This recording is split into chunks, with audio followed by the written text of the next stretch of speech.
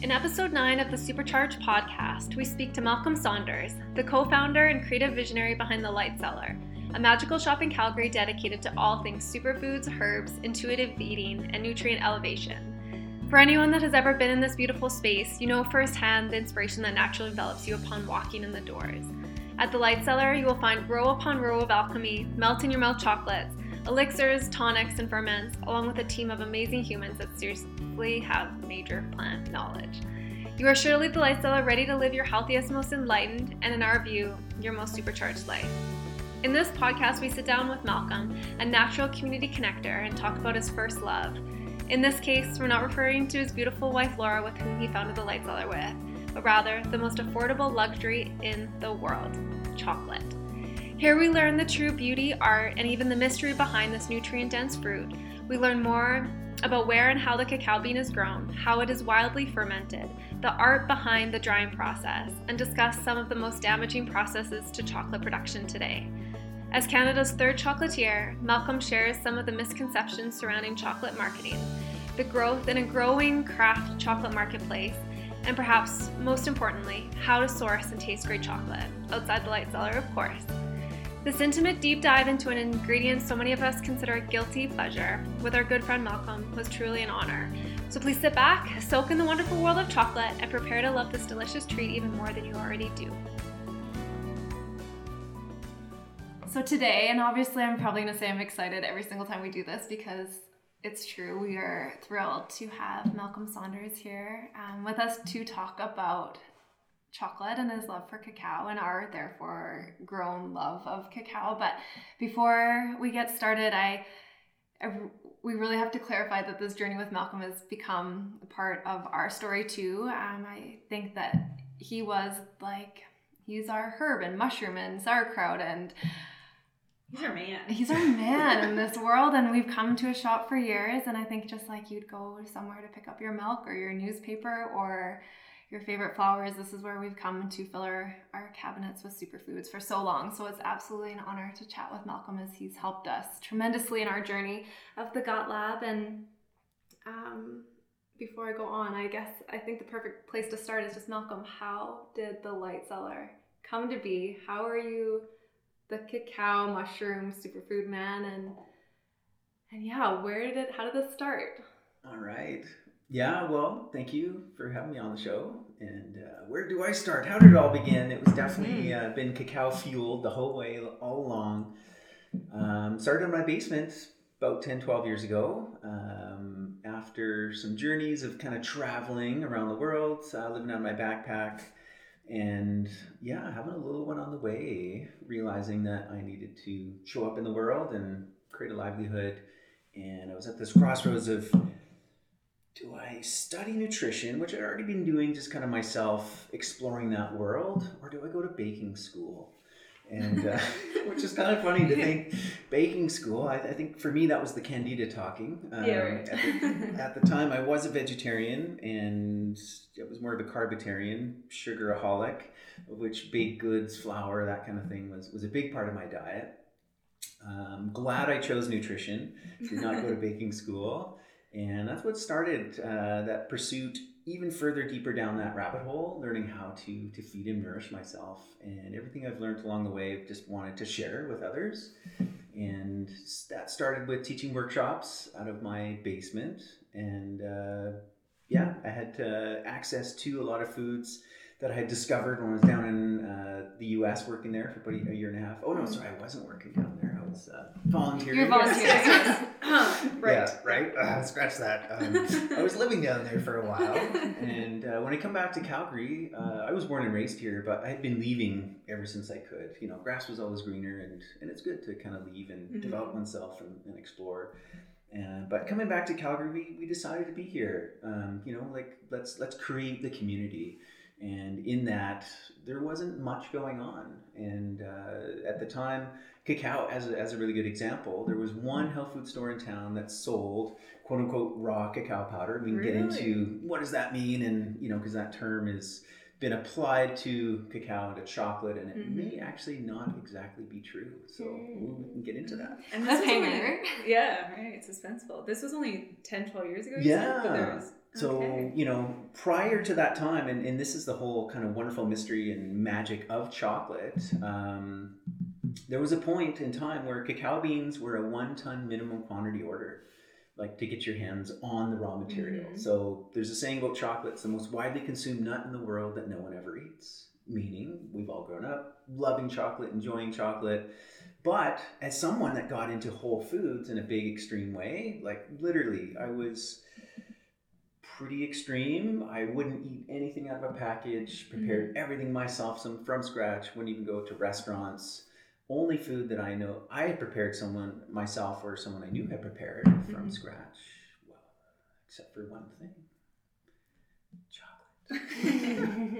Chocolate, there I was, whole food Puritan, you know, like I don't eat white flour, I don't eat white sugar, but I ate candy bars. Yeah. It's my candida talking. Yeah. Loved chocolate, didn't want to give it up, but yet had not made that connection that I could make it myself, right? Chocolate's been this biggest mystery. We've all known it as candy bars, as cocoa powder, not the whole food, the original food. So at that time, like literally you could not find it. 1 ton minimum quantity order.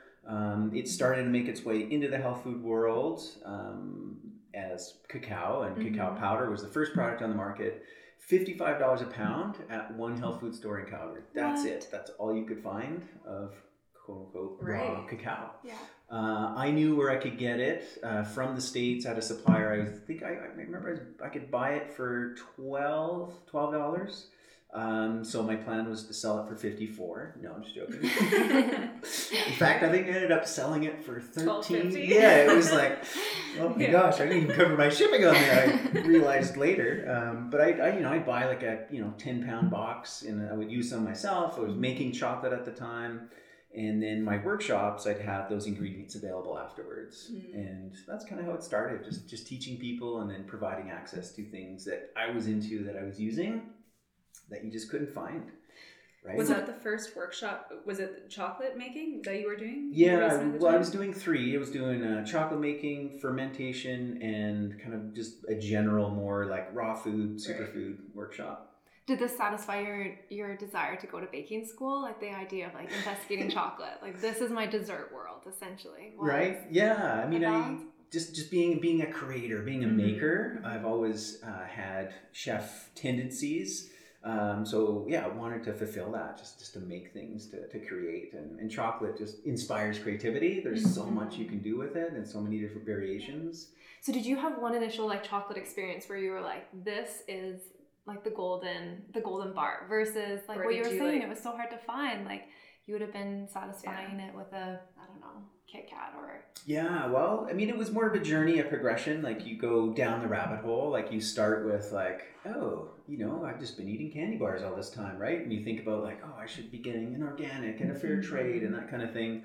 And yeah, you just keep going down the rabbit hole. What most people don't realize is that most chocolate on the market, the maker or the brand may actually not be the maker. They probably don't even make their own chocolate. So I was, I believe, the 3rd chocolate maker in Canada at that time. More of a co-packing facility type mentality, or? Well, they're melters and repackagers. Right. Yeah, so they're buying bulk chocolate, melting it down, repackaging it as their own, more in a kind of a chocolatier style. And you were the 3rd one in Canada. Yeah, that's an award base there. Like we said, he's the chocolate man. So okay, I actually like, I love to eat chocolate, and I come to the Light Cellar for my chocolate. I've tried to make it at home, but it's not quite as successful. I haven't taken your class yet. That's probably why. I'm just trial and error myself. Yeah. But I don't know that much about how it grows, where it grows, what it looks like when you find it in the wild. And I think you even found it, was it at the zoo recently? Yeah, actually. So the first time I ever saw cacao, where it comes from, the tree, etc., it was actually in Vancouver at the aquarium in their whole kind of greenhouse area. Yeah. And it's so unmistakable. I've got pots all over the place, but we won't be able to translate that for the radio here. It's kind of brownie.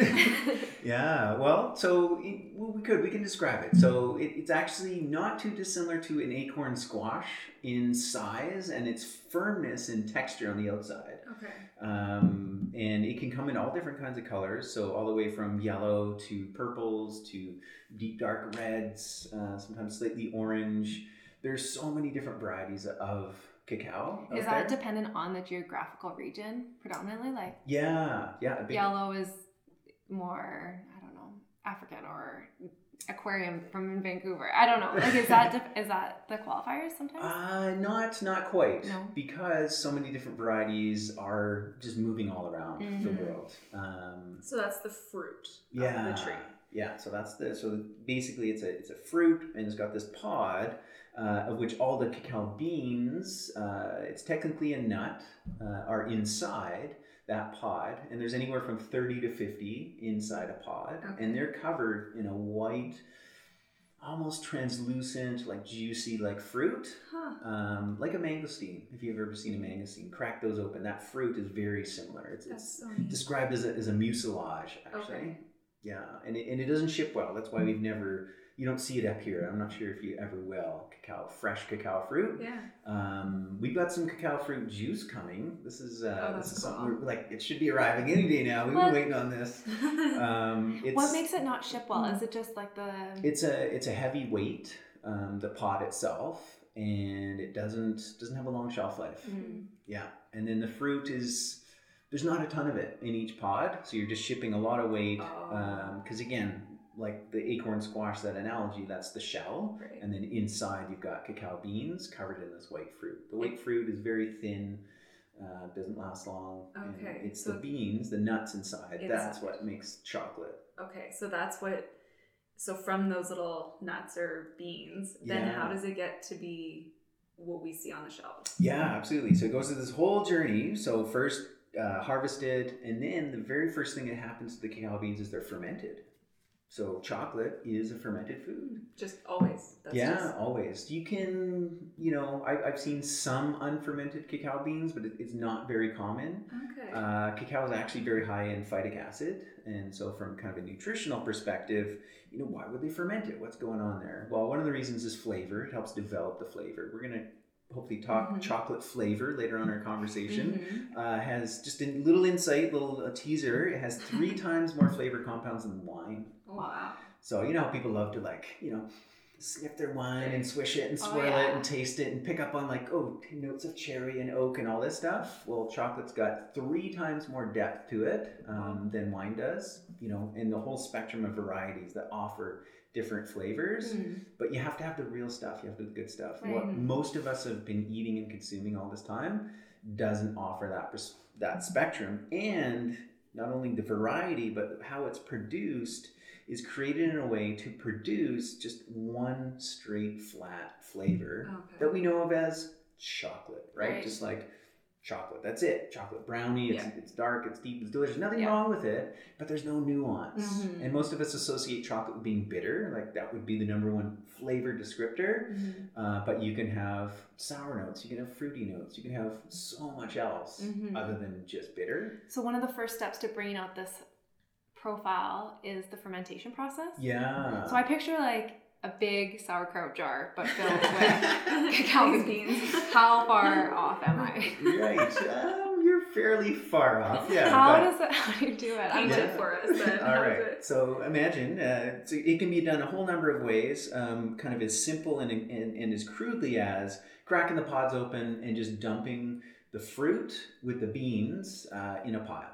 So just a wild. Yeah, just a wild ferment. Okay. Yeah, and literally they might spread some banana leaves down, dump the fruit on top, and it's the fruit what initiates that fermentation, the sweetness, the wild bacteria, the yeast, everything completely drawn to it, and then this spontaneous fermentation happens. Well, typically how long is that?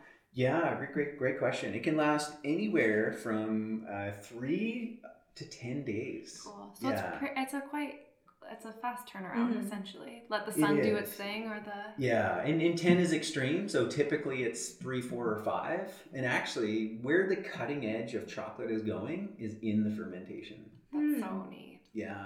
Cutting edge chocolate. Yeah. That's awesome. So, just to step up just a moment here, because we talked about chocolate makers, like this idea of craft. Like craft beer is exploding. Right. Craft chocolate is also exploding. It's a few years behind. So 10 years ago there was a very small handful of actual chocolate makers. Now I can count at least 8 in Calgary. Okay. Most of them micro chocolate makers. Yeah. Just like, what do you think is contributing to that growth?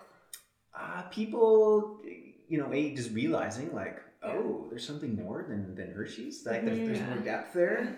It's a pursuit of flavor. Yeah. Number one, a pursuit of quality, a pursuit of having a connection to one's food, and that idea of the artisan, right? Like that your food can and should be artful. And where it comes from and who handled it and how it was prepared actually matters. And you can get at it from a nerdy angle, like you and I have, from like nutritionally, like, when it's prepared on this small scale, it's more nutritious, etc. But also, just from a flavor perspective alone, as well. So after the fermentation process, not in a sauerkraut bag, this wild fermentation.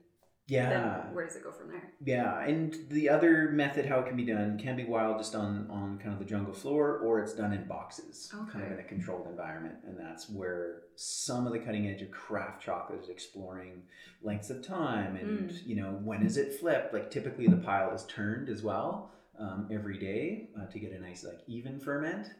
So after fermentation, then it goes drying. And drying is a whole art form in itself as well. You don't want a quick dry, actually, because during that fermentation process, you'll get a lot of acetic acid flavors. Through fermentation, we get a lot of sour notes. And if you dry that too quickly, it captures a lot of it in the bean. So it's a slow dry, sometimes up to 3 weeks to get to the right moisture content. You want a very specific percentage of moisture content in the drying process.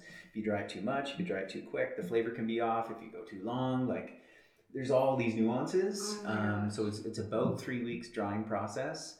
And then from there, then it will go into the hands of a chocolate maker. And they may choose to roast it or they may choose not to roast it. This is like backtracking. But so going from the acorn stage, the fermentation, predominantly like when we're considering fair trade products, are these being picked by hand, taken apart by hand? Or is it, I'm going to pull the acorn off, it's going through a system to take apart? Like obviously it's got to stay intact. It's a quite gentle process. Like it's all done by hand, actually. It's so neat thing about cacao is that it actually grows off the trunk of the tree, the fruit. So it's a process called chocolatier, and it's very, very few fruits are actually like this, but papayas they grow the trunk, versus apples, right? Everything's out kind of on the branches. And it's to take advantage of, oftentimes, pollinators that can't fly. They crawl up the trunk, but they can still pollinate the flowers. Oh, that's amazing. I know so many things are created with our hands, but I love the idea that these beans are taken from, when we were traveling in Sri Lanka, like just seeing people doing like tea leaves and like how that was harvested. I was just, I mean, it really takes it back to appreciating where your foods come from, and like bean is such a small thing to brings that connection to the next level. Absolutely. How many people are involved in the process. So we want to create a distinction between chocolate here. I mentioned in the beginning, for a time I was vegetarian. I realized that was, not the best choice, and it's more complex than this black and white meat or no meat. With chocolate, we can kind of draw a line. With all food, it depends on the system that it comes from. So chocolate, just like any other food, can be a commodity. And most of the chocolate we consume that we know of is a commodity food. And it comes down to lowest common denominator of money, of which shortcuts are taken, left, right, and center. And at the end of it, you get a very poor quality. And that's what most of us have been consuming our life for chocolate. What is emerging is this idea of craft, heirloom, where there's consideration around the varieties, how it's grown. It's more environmentally sustainable most of the time, but not always. It's fair trade as well, and there's tons of documentaries and books you can read about the dark side of chocolate. You hear a lot about, in particularly Ivory Coast, West Africa, a lot of issues around fair trade and unsustainable practices there. So that's beginning to slowly shift. but we want to make that distinction that there's almost like two worlds. There's two worlds to every food, right? Absolutely. There's chicken and there's chicken, right? Well, one is very nutritious, the other one, right? Like, where does it come from? It's the system. Chocolate's exactly the same in that regard. I'm just like, my mouth's open. I know. I'm going to start eating chocolate. But in terms of just like, I'm like in awe of something that we love mostly too. I also, it's not open because I'm hungry for the chocolate. But like, it is an incredible process. So it ends up now in a crafter's hands. And has it taken you a long time to find the source that you're happy to source from? Like getting to know your farmers. Like you are, what's one of your favorite areas in the world to look to? Favorite area in the world is Ecuador, without question. It is the birthplace. It's the origin of chocolate. In late 2018, they confirmed that absolutely that is where chocolate originated. They knew it was somewhere in the Amazonian basin. Could have been Peru, could have been in Ecuador, but they confirmed it was absolutely Ecuador. And Ecuador now is on the international chocolate, world map for having a very fine, special variety. They call it the Riba Nacional, and it's known to have a fine flavor, fine aroma. That term Ariba was when it was kind of first quote unquote discovered, was, well, where's this bean coming from? Like, how do I get more? And they said it was Ariba up the Guayas River, and it's a very particular variety that is quite revered, but at the same time is also in somewhat competition. So Ecuador, as much as they know that they've got this kind of national treasure, industry, wants to follow that path of least resistance and commodity world. They have a hybrid that's been developed, which is a great industrial producer, but does not have those same qualities, those characteristics. So just because it's coming from Ecuador, what variety is it? And they probably export majority of this CCN 51, it's called. Okay. It's a hybrid. Which it doesn't have a good flavor profile. That's the one that needs to be fermented for, excessively long time, like 10, 12 days sometimes, just to kind of make it somewhat palatable. And it's typically blended as well with other beans to kind of help and improve the quality. So the explosiveness of the chocolate world is Ecuador. Is that why they created a hybrid? Like, are they having a hard time keeping up with this, or no? What it was actually disease. Yeah, so chocolate throughout the 1900s was ravaged by disease, and in certain countries, like Costa Rica, as an example, used to be a net exporter of chocolate, and in 1 year they went from net exporter to net importer because disease came through and knocked out all their cacao plants. So things like witch's broom, as well as frosty pod rot is another name. And I was in Costa Rica and was traveling along and seeing cacao side of the road, like a forest of it, like literally awesome, like nice big old trees. Again, these unmistakable like yellow pods hanging off the trees. We stop the van, we jump out, we do a little dance, like, woo, we found it. Yeah, I was gonna ask, what is your reaction? Like, I mean, seeing it, I know my reaction seeing like a plant that I've studied or worked with or whatever it is, seeing it in the wild for the first time is just such, I don't even know that I can describe it. It's just such a cool experience. It really is, yeah. And it really brings that connection to the next level. So I'm curious what, like seeing it at this Vancouver aquarium, right, which would have been really neat in itself, but then seeing it for the first time in the wild. Was it in Ecuador that you saw it first? The first time was actually in Costa Rica. Okay. Yeah, so Vancouver was like, you can kind of like, it wasn't quite, there for me to reach and grab it. You're had to look around. The bars. Yeah, I was tempted, right? I was like, unmistakable, there it is, but I couldn't quite reach it. And then recently you mentioned, crazy, man. Yeah, Calgary Zoo. You can actually see it at Calgary Zoo. They have 3 trees, quite large, and I was skeptical. I was like, you can see the flowers, but actually one of the trees, in fact, had pods on it. So I'm not sure how they're getting it pollinated. Yeah. Because there's in fact only one insect, at least that I know of, that pollinates cacao, which is it's a midge. It's because a normal fly couldn't do it. A bee couldn't do it. The flowers are too small. They're beautiful orchid-like flowers. The flowers are gorgeous to see. I mean, it's such a fascinating tree. It is. It's quite a miracle, quite an experience to see it. And then these crazy pods. And sometimes like a tree, probably the one that I had seen the most number of pods, I mean, it won't sound that impressive because like, well, an apple tree, it's got 70 apples on it, right? Like this one had like probably like 28 cacao pods. And they can get quite big. You know, it's like little mini footballs coming off of the trunk of the tree. So yeah, it's neat, and to be able to like, you know, crack one of those open and taste the fresh fruit is a real experience. Yeah. That's so neat. So Ecuador is like the hometown of chocolate. So yeah, it's the homeland in that regard. Yeah, but yet, you know, they're only now just starting to they're not known for chocolate making. They're known as a chocolate growing country, and so all these countries of origin are starting to kind of catch up and get involved in making, because it was, you know, chocolate. You know, you have the Aztecs and the Mayans were obviously known for chocolate. It was a central part of their culture. They would drink the chocolate. That's how it was traditionally consumed. And so why would they be drinking it? Like, what are some of your favorite like benefits of it? Like so you don't have to feel bad about eating something that's obviously good.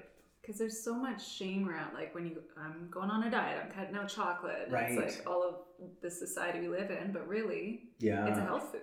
Totally. If you choose the right type, right? Yeah. You know, choose, you know, good, high quality, craft, well sourced, well made. It absolutely can be. The reason we get this guilt is because we're eating garbage, you know, most of the time. Yeah. So how does one begin to search out the good quality? Like just like for myself, if I'm going to the store, you know, I don't have a Light Cellar in my city or whatever it is, you don't have access to that. Although Light Cellar offers shipping. That's true too. Yeah, that's true too. Yeah, although they don't ship bars in the warm months though. No, that's your Christmas stock. Okay. Yeah. So what do you look for if I'm going to the store and whatever's available there is? So I used to use the term raw as an indication. I don't know if there's tons of rabbit holes we can go down. Is that valid? Does that actually mean anything?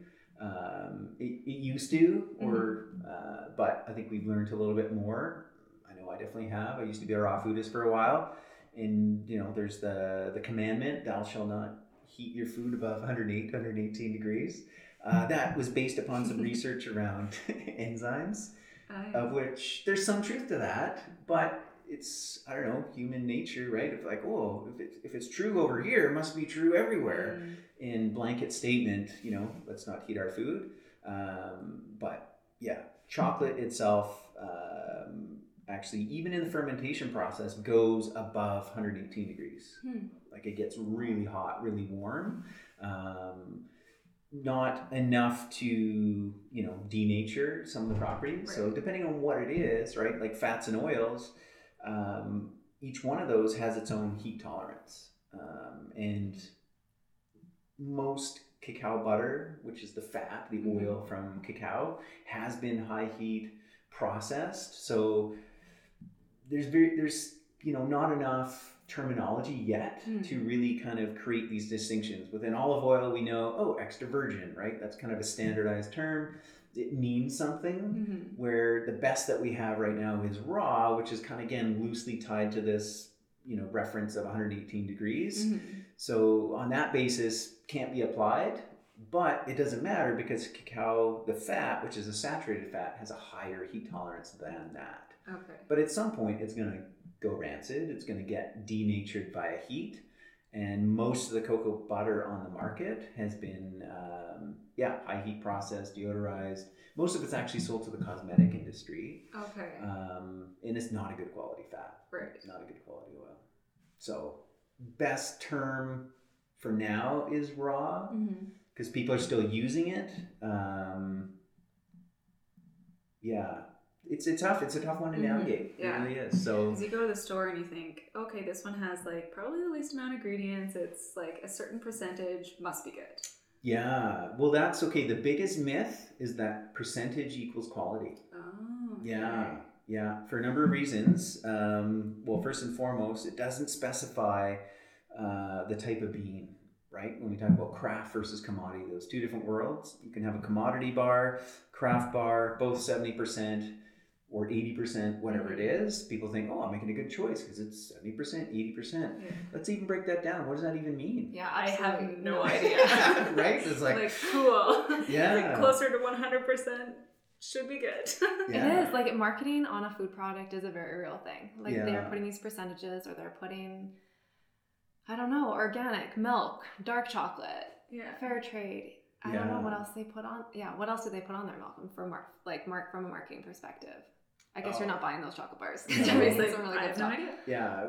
But so percentage doesn't mean anything. Doesn't mean anything. Yeah. So where can you read that it's a great quality bean? Or do you go by brands now at this point? I go by brand. Yeah, I think that's what it is. You really need to, know the brand, and often really good brands will have that transparency. They'll be sharing their source. You'll look for keywords, other things that you kind of connect with and resonate. We're opening up a big can of worms. Even fair trade actually doesn't really mean that much at all. What you want is if you can find something that says direct trade. That's a far better term than fair trade. Okay, that's a really good tip. Yeah. So, but chocolate, it's moving. We're right on this cusp where it's breaking open, and it's starting to get more clarity for the consumer. Because again, 10 years ago, right? Like, none of us had ever heard of cacao bean 15 years ago. Do you think that these then craft makers can enter into a market that is so high demand?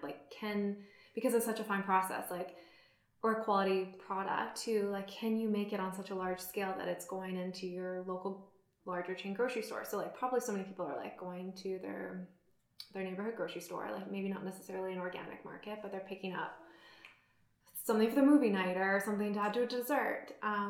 Can they pick up those types of well-known brands that are good for you in that spot? Or will they always stay? Are you going to have to go to a local spot that is doing it more hand?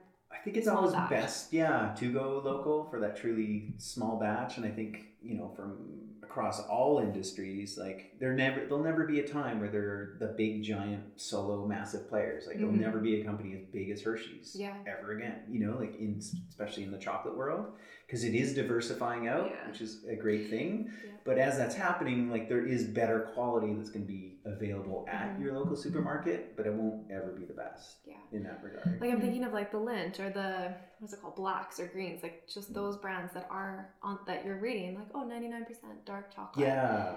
Can a small craft compete with something like that does look to be high quality? Or can they compete? Yeah, will they be, to me, they're, a Lindt is a really, high quality, you would think. Supposedly, yeah. Yeah, supposedly, and they're everywhere, but can the Light Cellar be in the Loblaws across Canada? Can that grow, is still on that batch where it's really high quality? Is that something that's managed when you're taking an evaluation of all the process all the way down to the bottom? You're sourcing from a great spot. It's manufactured in a great way. Can those companies really grow? I think the idea is that we would want them to. I think there should be great food accessible to all. Totally. Yeah. Yeah. So certain companies will. They will, again, grow to a certain point. It's like craft beer. Is Big Rock craft? Microbrewery? They've gone above that scale. They were originally, in that sense, and they've helped pave the way. There's going to be certain brands that are going to rise to a certain level and will be accessible. But I really truly hold this vision of it'll be like the local butcher, the local baker, the local chocolate maker. That's what's going to become more prevalent. That will take up more market share or the remaining market share as those larger companies kind of shrink. And you'll always have, ones that are distributed far and wide. So let's talk about your chocolate. Well, let's clarify percentage first. Okay. Yeah, because that's a big mystery. Okay. What does it mean? That's true. I'm still mystified. So Malcolm brought a really lovely. I just want to eat chocolate, guys. Plate for us to try while we're talking about this, and Lexi wants in on it. So Malcolm, percentage. Tell us. All right. So percentage means the number of cocoa solids, or the amount of the bar that is sourced from the cacao bean. So whatever is not cacao, that remaining percentage, most likely it's going to be sugar. Maybe it's milk, maybe it's any other ingredient. That makes up the remaining percentage. So 80% means 80% of that comes from the cacao bean in any shape or form, and the remainder 20% is what else is not. Right. So I have seen, and this is where it kind of gets, some of the mystery. So first, it doesn't clarify quality at all. It doesn't say like what variety it was, how it was grown, processed, handled, none of that. And what it also doesn't say is, we talked a little bit about cacao butter. So that's the oil, that's the fat, right? So when you take the bean, which is anywhere from, depending on the variety, when it's harvested, lots of factors, 40 to 60% oil content.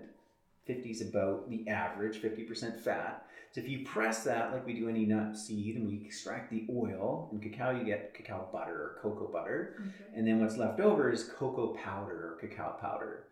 Now the oil it's slightly yellowish, but it looks white. It's like the original white chocolate. If I were to hand it to you, you would eat it, you would say, great, that's white chocolate. Like there's nothing dark chocolate about it. Nothing whatsoever. Whereas the cacao powder, what's left over, that's where all that darkness, and therefore the antioxidants, the flavonols, everything you hear about chocolate being heart healthy and that is maintained in the darkness. That's why people are saying, well, the darker, the higher, the better. Now a bean itself is 100%. Now you can grind that like you do an almond into almond butter or peanut butter. You can take the cacao, you can grind it up in that same process. You'll get what's called, it's not called butter because that's the oil. This is where it gets really confusing. Okay. It's called cocoa mass, cocoa solids, cocoa liquor, cocoa paste. Okay. And it's just 100% ground bean. Now when you're making chocolate, you're taking the bean, grinding it up, the powder, and then you're very oftentimes mixing it with butter. Especially European chocolate has a higher amount of butter. There are certain styles of chocolate making that don't contain butter, they're just beans and sugar. Then that would be a straight, 80% beans, 20% sugar. But when you're adding in the butter, you're adding in a certain percentage, which makes up that 80.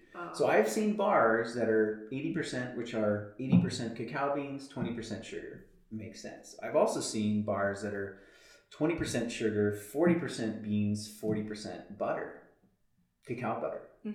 Now those two are going to have a very different flavor experience and, health benefits results because of that 40% cacao butter.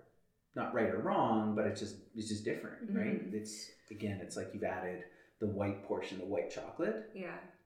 What is the taste of the pure white chocolate? Like, it's obviously not what I know it to be. Yeah, the cacao butter, it's fairly bland. It is like bland. It's got great aromatic compounds. It does have a little bit of a flavor, but the experience is just kind of like fairly bland and oily. It's fantastic in things. That's where it really its magic shines. Right. Like, take that if you want to elevate any, coffee, hot chocolate, elixir, drop some cacao butter in it. Amazing. It's really good in context. My daughter loves cacao butter just to eat it as is, straight up. For her, it's always a question of, would you like chocolate or would you like cacao? She's got to think about it, whereas for me, I'm just grown up in a good home. For me, I was just the butter, I like it in things. I'd way rather dark, give me the full on, chocolate. Cacao butter's nice, but so yeah, it's fairly kind of bland, but in context, it really is a great ingredient to add to chocolate, but you'll almost never see a chocolate maker reveal those percentages. Oh, really? That was what I was wondering too, is how do you know? How do you know? You don't. You have no idea. That percentage. Yeah. Okay, yeah. So then, but if I'm reading a label, how do I know it's a good quality chocolate? Yeah, again, there's no standard for it. You really have to go by brand. You have to go for kind of keywords. Okay. Yeah. That's a seller. Or make it yourself. Or make it yourself. Yeah. Yeah, absolutely. So from there, the creativity really starts to come alive in terms of what you're adding. Oh, totally. So, so that in the chocolate world, that's called an inclusion. So we got plain dark chocolate, however you've made that. When you're making it yourself, which is the best ever. You can choose the sweetener, you can choose, how dark, how light it is, all that stuff. And then you get to have a lot of fun adding in these inclusions, right? Is it green tea? Is it blueberries? Is it pecans? Is it cherries? Is it spice, medicinal herbs? Yeah, right? And that's when you feel the healthiest. Oh, totally. My kids are like, can I have chocolate? I'm like, yep, go for it. It's the best delivery system. So you spoke to the flavor profiles and it being way more than wine, way more some of these tremendous luxury foods that we explore, and price point too. For sure. So yeah, it's the most affordable luxury food that exists, bar none. Yeah. So I was sharing, like, if you want to have the same quality that the Queen of England has access to, you can, and it's going to cost you probably less than $20 for the best chocolate in the world. And I mean, that's good news, bad news. Like, that's great for us as consumers, but it's kind of a shame. Like, it shouldn't be that way, but chocolate is so tied to its commodity price. And it's, I mean, this is why, like, you know, most chocolate farmers, they're totally living in poverty, and why something like direct trade is a better way to go. And the whole craft movement is really helping. They're paying way above and beyond commodity prices for quality beans, because it shouldn't be that low. It's all fixed, it's all rigged. It should be. And so you and your family were just in Ecuador. We were, we go down every year or every 2 years, and it's a great opportunity to just connect more and more deeply to chocolate and the source, where it comes from. And is this where you guys source from for Light Cellar, these places that you're visiting? Yeah, absolutely. And every time we go, we learn more. There's many different regions in Ecuador where chocolate grows, and we've been narrowing it into, like, where is the best region. Like, for instance, if you go up north in Esmeraldas, the soil is known to have high heavy metal. And a lot of the chocolate coming from that region will have, like, high cadmium. I mean, not to the point where it's poisonous, but if you're consuming a lot over a period of time, then you need to be careful of that. And the supplier that we're working with is right in that special zone up the Guayas River, where that great, fantastic variety comes from, and totally pristine areas. And it's, so he's got a facility. He does all of the fermentation on site there as well. Controls the fermentation, controls the drying. That's so neat. Yeah. And then it all comes to you here in form of... So he sends us beans, fermented and dried, nibs, which are basically the bean. So each bean has a paper thin shell on it that you can just crack. That just kind of peels off. It's like nature's packaging. Oh, that's what the nib is. And the nib is actually the nut. So once that shell is removed, it's the bean or the nut just broken apart.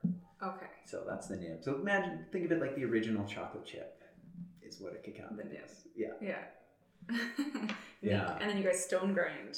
Yeah, that's right. So we've got big giant machines, granite stone on stone, that grinds those. Again, like making a peanut butter, turns it into a smooth, it's like ultra smooth peanut butter. So what you want to do when you're making chocolate is you want to grind it down to the micron, where your tongue can no longer detect any sort of graininess. That's the experience that we know of with chocolate.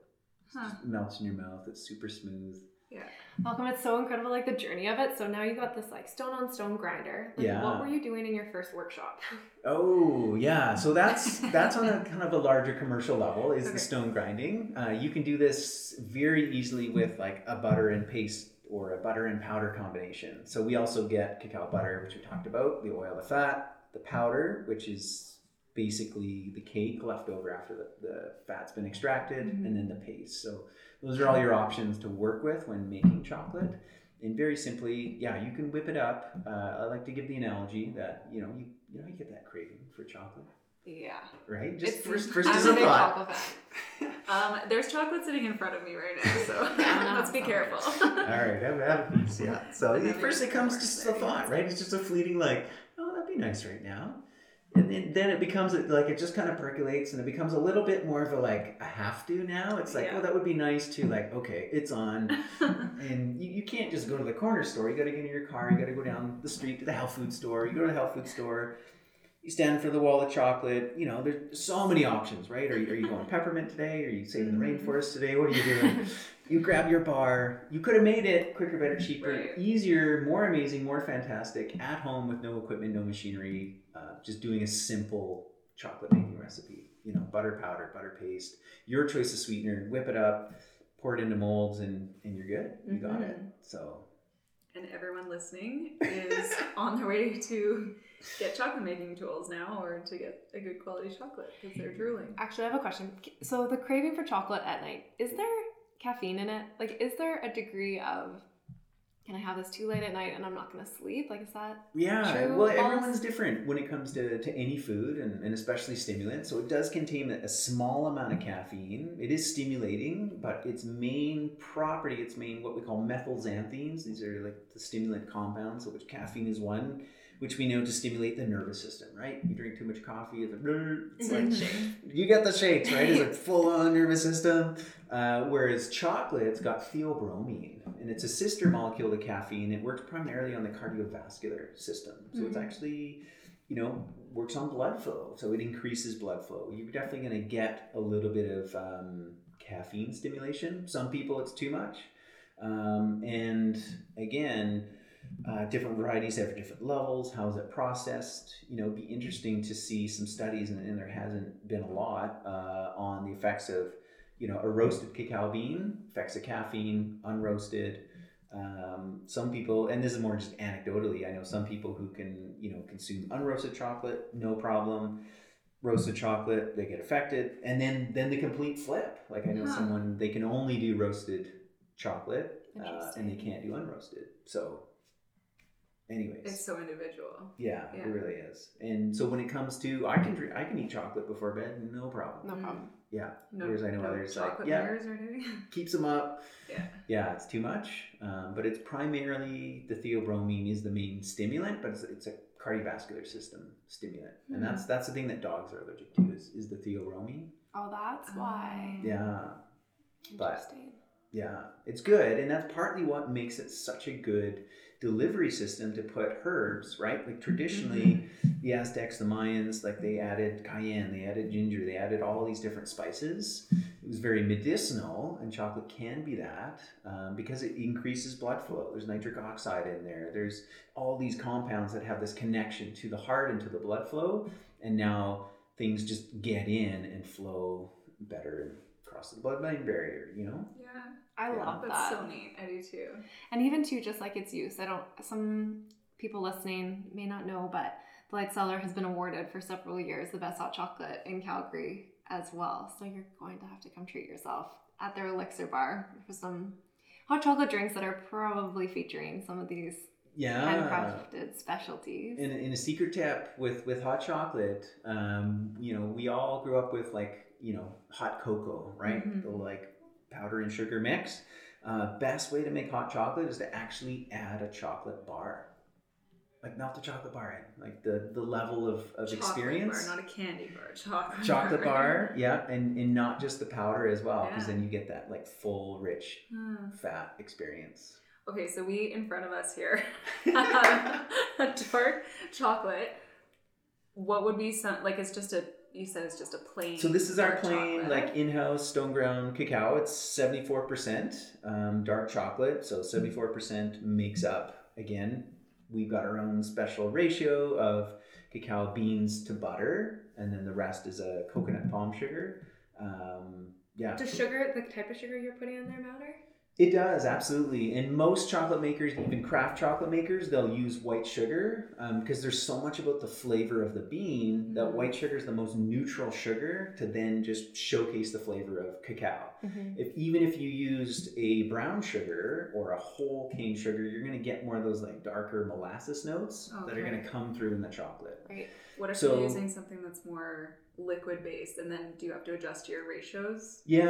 So I love to use honey, right, as an example that way, because you can get a really neutral honey, like a clover, that type of thing, that can really highlight the flavor notes of the cacao. But yeah, I mean, when you're making it yourself, you can choose anything that works for you. Low glycemic, you can go with monk fruit, you can go with stevia, or you can play in the realm of maple syrup, honey, you name it. It will affect the flavor. Yeah. But go with it. Why not maple, pecan, maca, mesquite? Those are all good synergy flavors, right? Yeah, totally. Yeah. I don't even know what to ask next.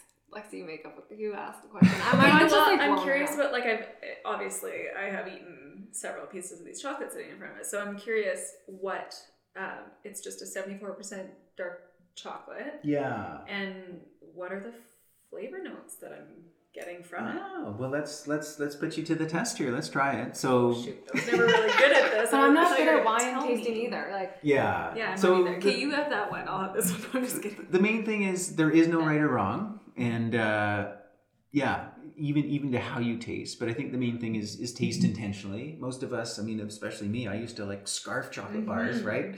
I wouldn't slow down. It was all about just kind of getting that hit, that fix. So when you do a chocolate tasting, start with your eyes, right? Like take in the packaging, read it all, have that nice like Charlie Bucket moment, unfolding the wrapper, revealing what's underneath, looking at it. You can even tell a lot about the flavor just by the look of it. If you ever noticed a bar that's kind of like that whitish on the outside, that's something called bloom, and you can get fat bloom or sugar bloom, and it just means that the ingredients are kind of separating out a little bit, and it absolutely affects the taste. I wondered about that. I have had chocolate bars, probably not very good quality, that I've had for quite a while, and then I was like, oh, is it going bad? Right, so it's not going bad. It is a shelf life thing, so the longer it sits on the shelf, or what we'll also do it is temperature fluctuation. So it's in the car, then it's in the house, then it's in your pocket, then it's like in the fridge, and then it's in your belly.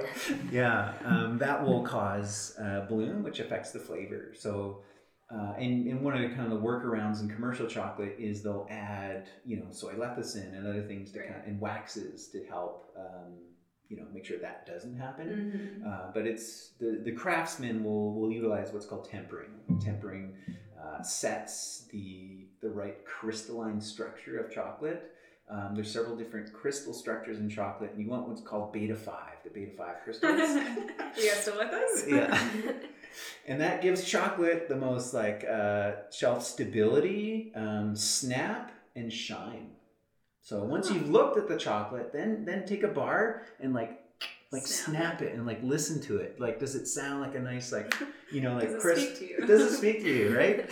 A nice crisp like snap. Like then okay, all right. It looks good. It sounds good. You're ready for it. It's sensory. It's gonna be good. Totally sensory, right? Yeah. Okay, this one has such a smooth fit. Like honestly, I'm so bad at this. I don't know what flavor notes I'm getting. I'm like picking up it's berry, but I don't even know what berry it is. Okay, well we're not even there yet. So next, then you have to smell the chocolate. Oh right. So smell is so much connected to taste.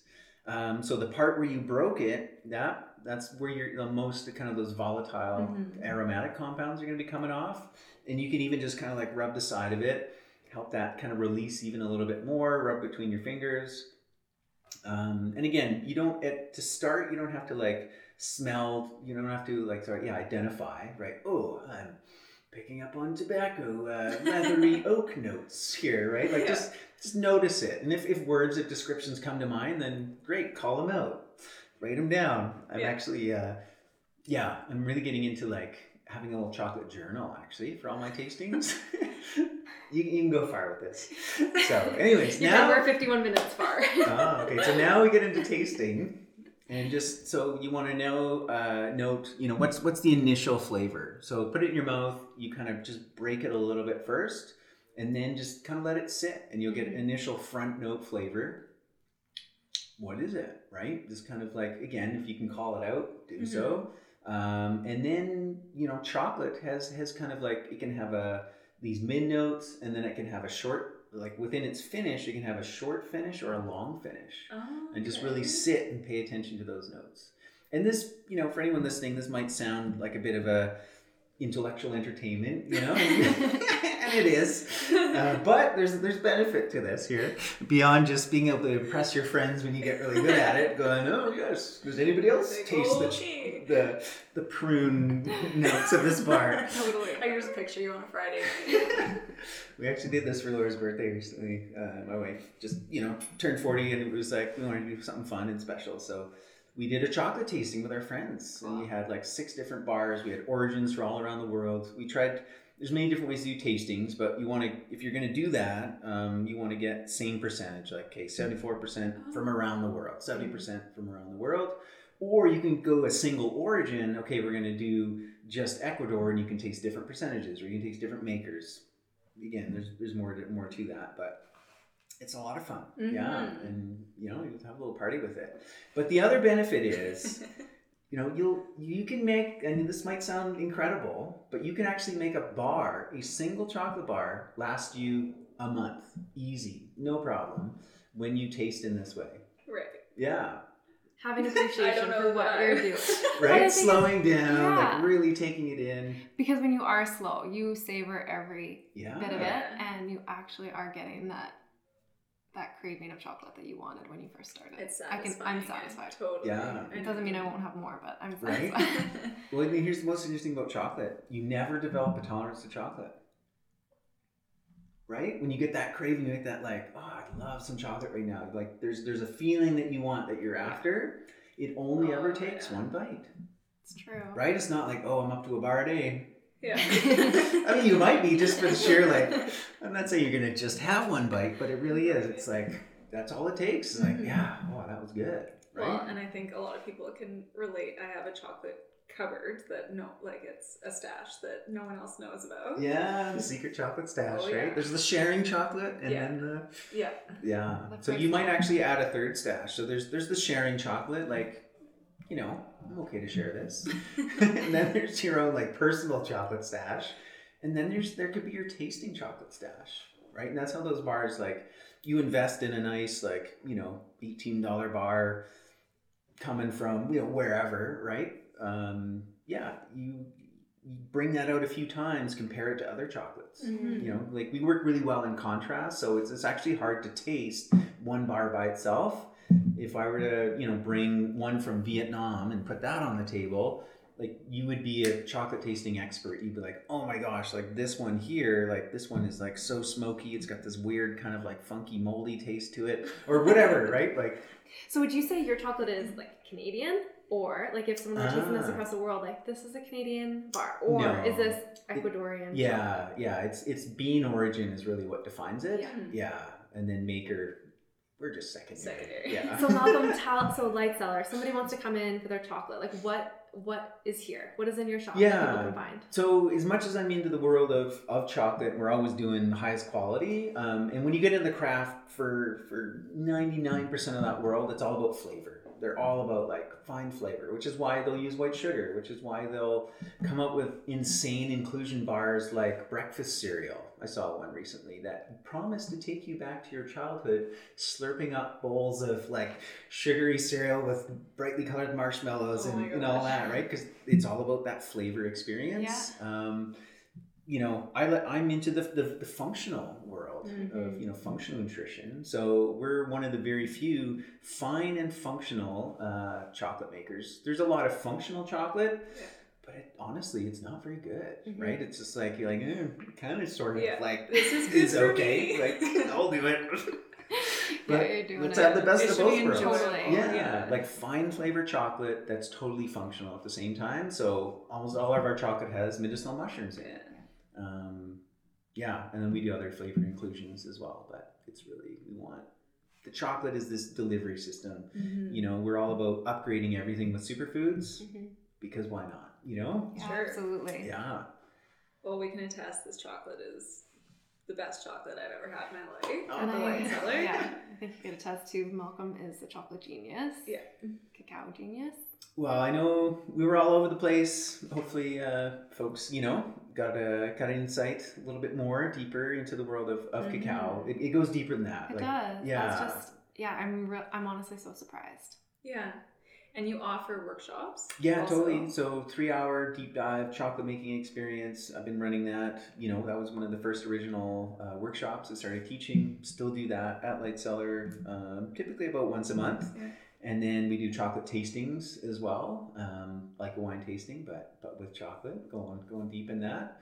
And writing my second book right now, which is on chocolate. So That's so neat. about halfway through. So stay tuned for that. Malcolm. And if you haven't read his first book, that one is a must-have in your home too. We have one final question for you. All right. Mm-hmm. So I think we know one of the items, but what if you were stranded on a desert island? Oh. What would be the 3 things that you would have with you? And it can't be a person or your, phone or laptop kind of thing. Right. Well, I automatically just go to food. I'd be there with my chocolate, coconuts, and what would be the third one? Like a whole coconut? Yeah. Yeah. Well, it would be a coconut tree, so it could right. perpetually produce coconuts for me. Smart. Very smart. Yeah. And maybe a goat. Oh, okay. Yeah, a little companionship, little like milk, you know? Yeah. All right. That's unique. Chocolate, coconut tree, and goat. Yeah. Perfect. All right. And how long am I stranded for? Indefinitely. So Uh-oh. you All chose right. well. Okay. Malcolm, so how can people reach you? Lightcellar.ca. Yeah, that's the best way. Best Or way. Instagram at Light Cellar. But your personal Instagram, there are so many Mhm. nuggets of your Right. travels, your Yeah. experiences with chocolate and Yeah. mushrooms and So forest at foods. The Malchemist. The Malcolmist. Yeah. Cool. Thank you. All I right. love Thanks for having that. me on.